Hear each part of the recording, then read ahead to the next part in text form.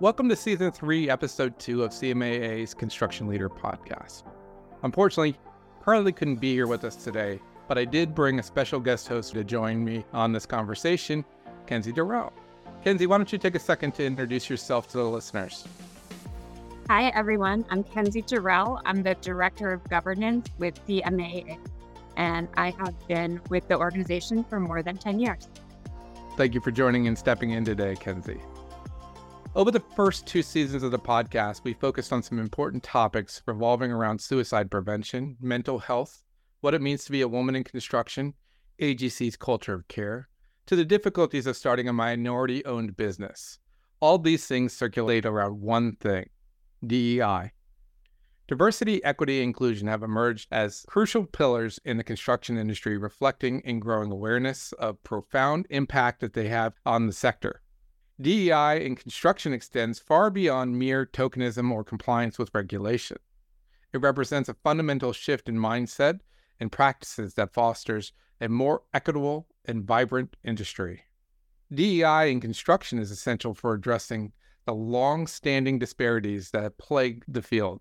Historically, construction has been predominantly male-dominated, with limited representation from minority groups. By actively promoting diversity, the industry can tap into broader talent pools and leverage the unique perspectives and skills of the individuals who have diverse backgrounds. Having diversity of thought can spark innovation, enhance problem solving, and ultimately lead to more efficient and sustainable construction processes.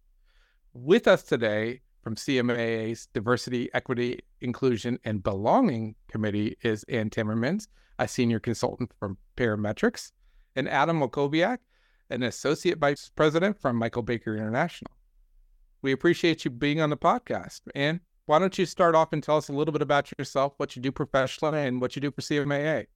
Wonderful. Thanks, Nick. I'm Anne. I'm located in Seattle, Washington.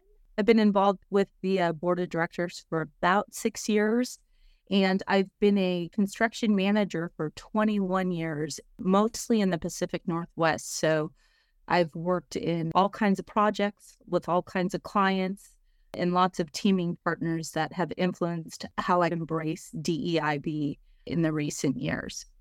Adam? Thank you, Nick. Hello, everyone. Adam Walkowiak. I've been in the industry over 16 years. I've been working on the DEIB committee, formerly known as the Code Committee, for about 4 years now, working on the charges that we've had set forth and have seen a lot of growth there.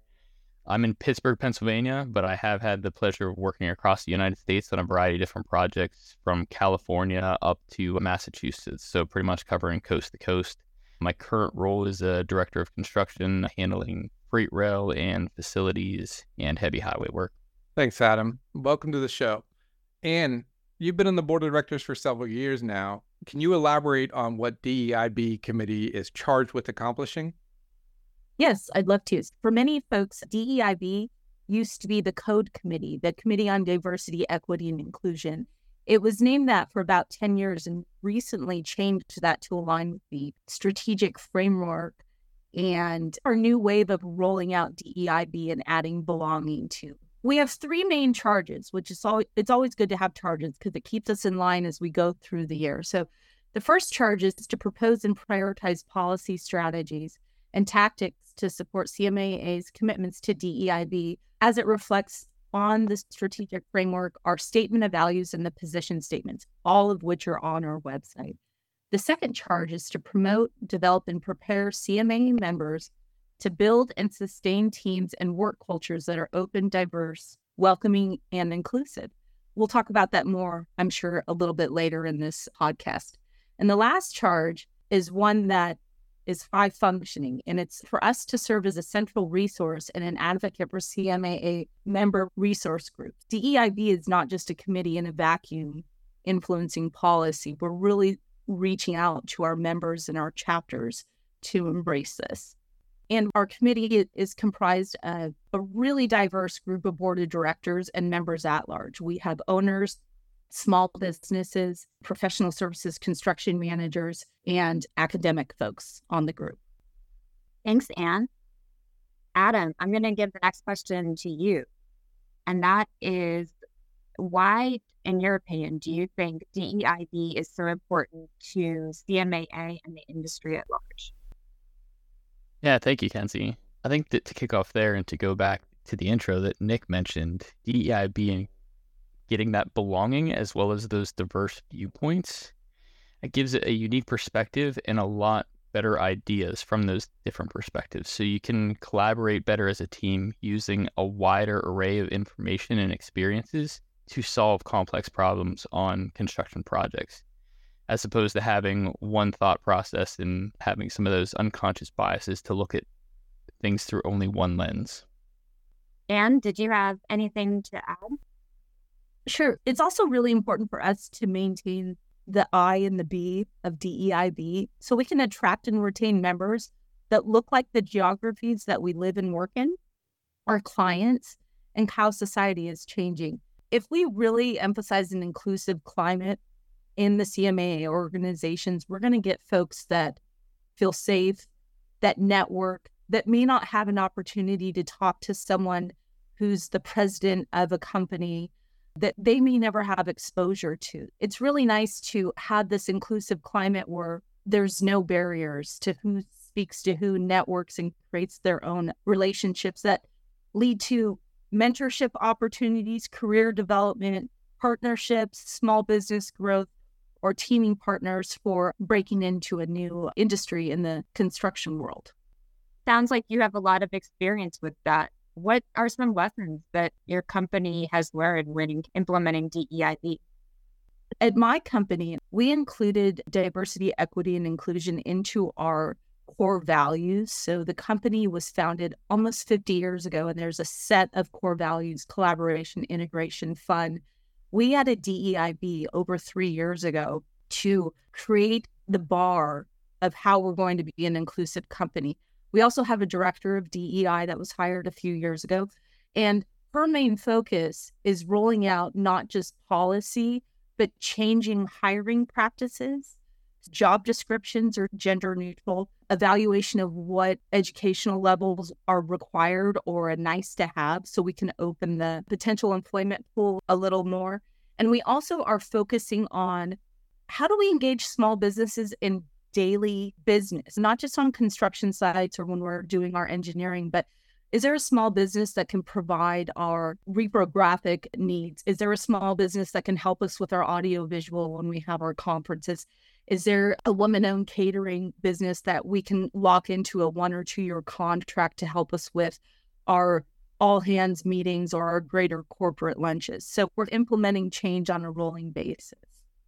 Adam, your perspective? Yeah.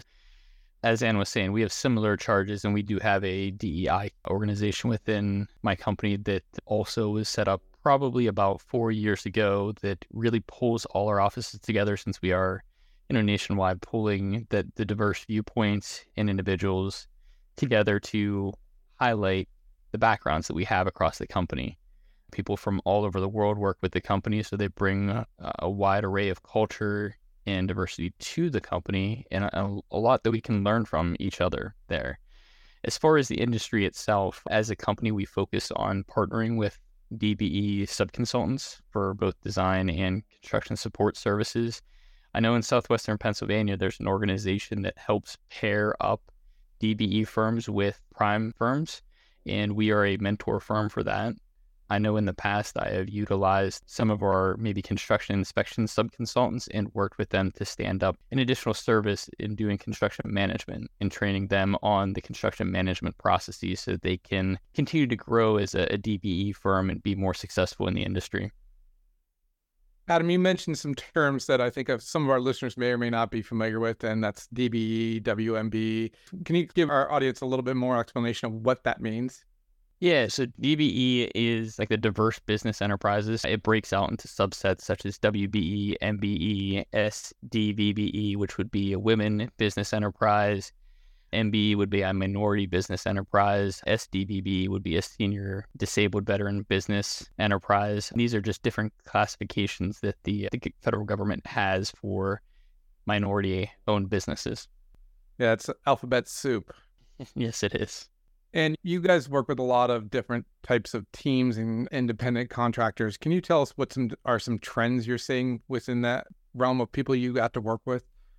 Yeah, certainly. So some of the trends that we're seeing is a lot of our owners and clients are adopting more of a percentage and more of a focus on that diversity involvement. So some of the contract requirements that are going out are going to have a requirement of somewhere between 10 to 25% involvement from one of these diverse-owned businesses. So we are seeing kind of a shift where maybe it was just the DOT that was requiring this, but a lot of our other clients that are on the private side are also looking to include some variation of that, whether it's 10%, 15%, 20%, but they are looking to include diversity in their packages and RFPs that they're putting out there. A few things I'm seeing, including what Adam mentioned, are somewhat subtle. I don't think folks would recognize it if they weren't in the day-to-day construction sites, but a lot of contractors are realizing that there's a lot of women in superintendent roles or in the trades, and they're providing actual women's garments. So high-vis vests that are made for women, shoes that are made for women. A lot of us started our careers where we're wearing men's shoes, men's high-vis everything, and it wasn't quite a fit and it was a little clunky. There's also a growing trend. Construction managers, project managers, contractors lead the client. We are seeing a lot in the Northwest with equity, right? We're no better than who's out in the field doing the work with our trade partners. So we all have same job stacks to take a break, same restroom facilities on site, same access to the parking lot or where we park our vehicles or trucks or something like that, where it used to be a little bit bus in trades, bus out trades, and then construction managers and the engineers can, access the site whenever they want it. So I think that's a big change that helps our trade partners realize that we're just getting a lot more integrated, and the us versus them is getting a little less and less in the field. Along that vein, Anne, have you been able to help owners integrate DEIB policies into any of their contracts or how they operate on a job site? Yes, I've helped influence and provide some opinions, but I have some really good clients lately that are already ahead of some of the thoughts that I've had. So I have one major client in the Northwest who has a couple interesting clauses, and they're not just for alternate delivery contracts for construction.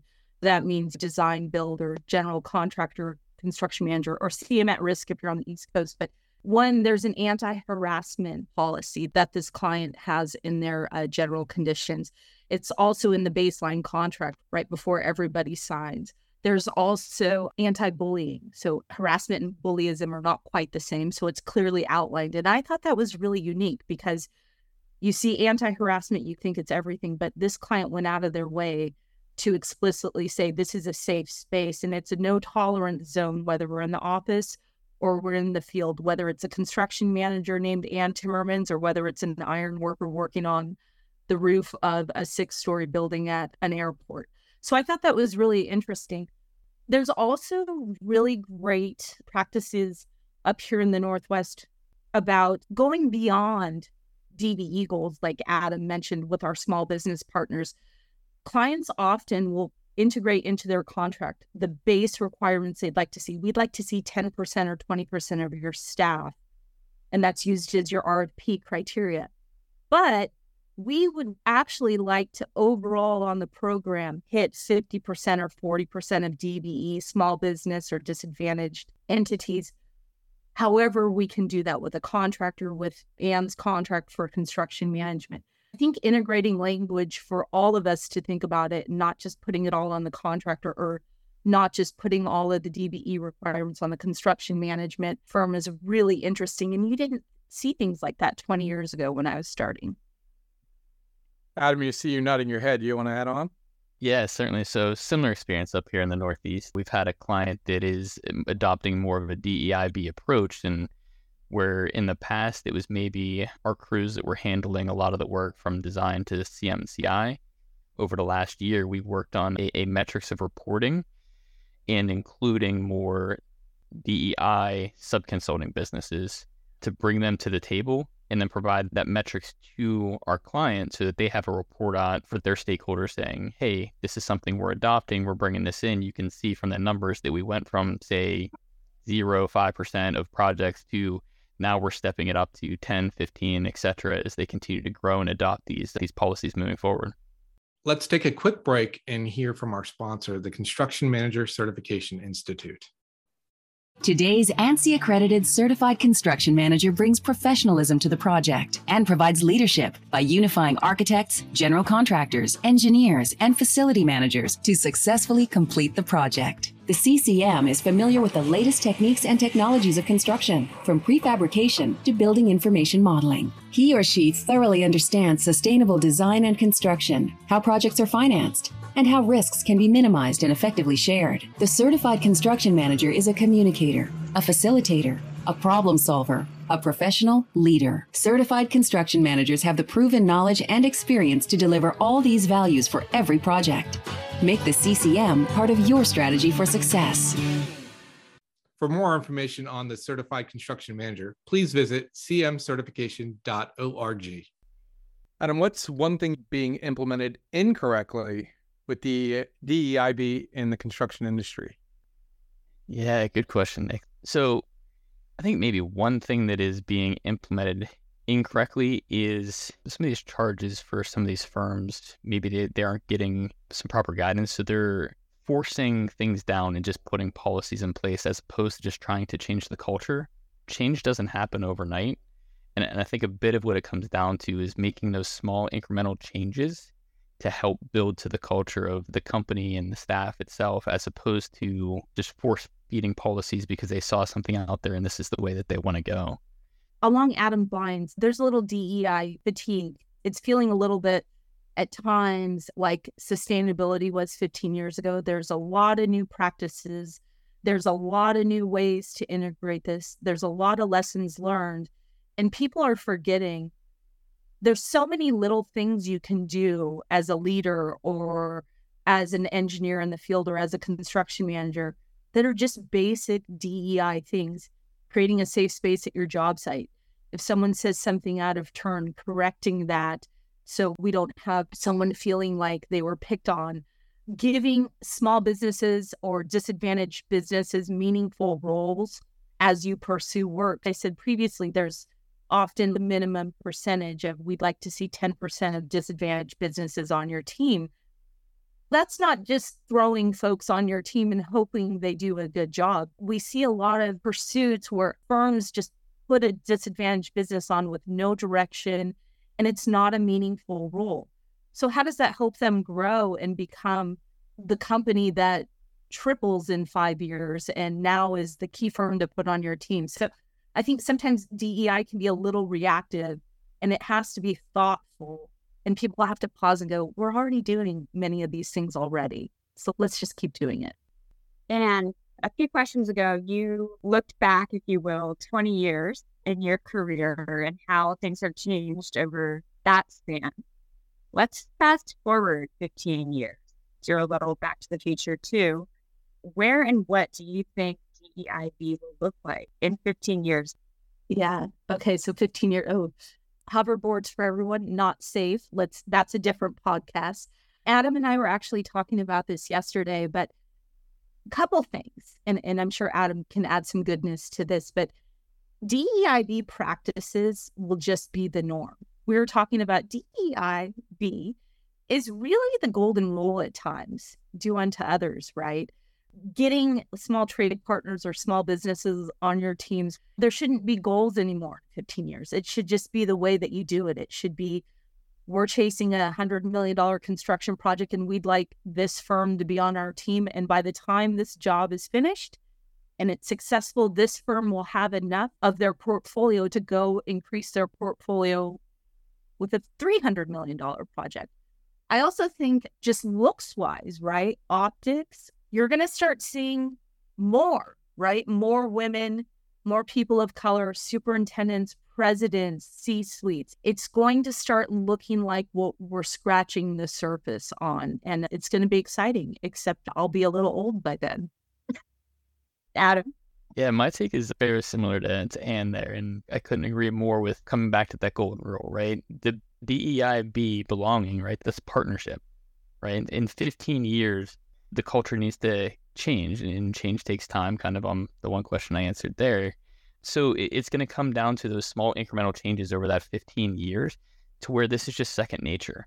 And you don't even realize that you're doing the DEIB steps because it's just second nature. It's just part of the culture that's going on. And there is so much great experience and talent coming through the industry with the diverse backgrounds that it's just going to make us that much better collectively as an industry by having so many talented, diverse individuals and so many different viewpoints helping us lead these extremely challenging projects to a successful outcome. One thing, Adam, you just reminded me of, when 15 years, a lot of us may be thinking about retirement or close to, but with DEIB being second nature by then, hopefully, which I know it will be, I'm going to say hopefully, that the young people that have been on these DEI committees influencing our companies, CMAA and other organizations are going to be the next wave of leadership. And that really gives me hope, because the people that are doing the work now in this territory are going to be the ones that won't forget it. I don't think there's going to be a backslide in industry knowledge and practices. So that's really cool. Yeah, I agree there. And the next generation that's coming up right now, Gen Z and Gen Alpha, are a lot more attuned to that diverse background and acceptance. So I just see the charges that are starting now just to exponentially increase over time, because there is so much more acceptance, and some of that traditionalist mindset is maybe sunsetting a bit more in the industry. Speaking of those future generations, do you guys have any recommendations for how to interact with them now, get them into the pipeline now? Is it maybe recruiting at HBCUs, which more alphabet soup, that's historically Black colleges and universities, or any other ideas that you have along that front? Yeah, great question there, Kenzie. I would go back to, there's plenty of avenues out there. Obviously, the historical Black universities, those are a great place to tie into. I know there's the ACE mentorship program that's out there, but I think maybe it's starting a little bit sooner than that.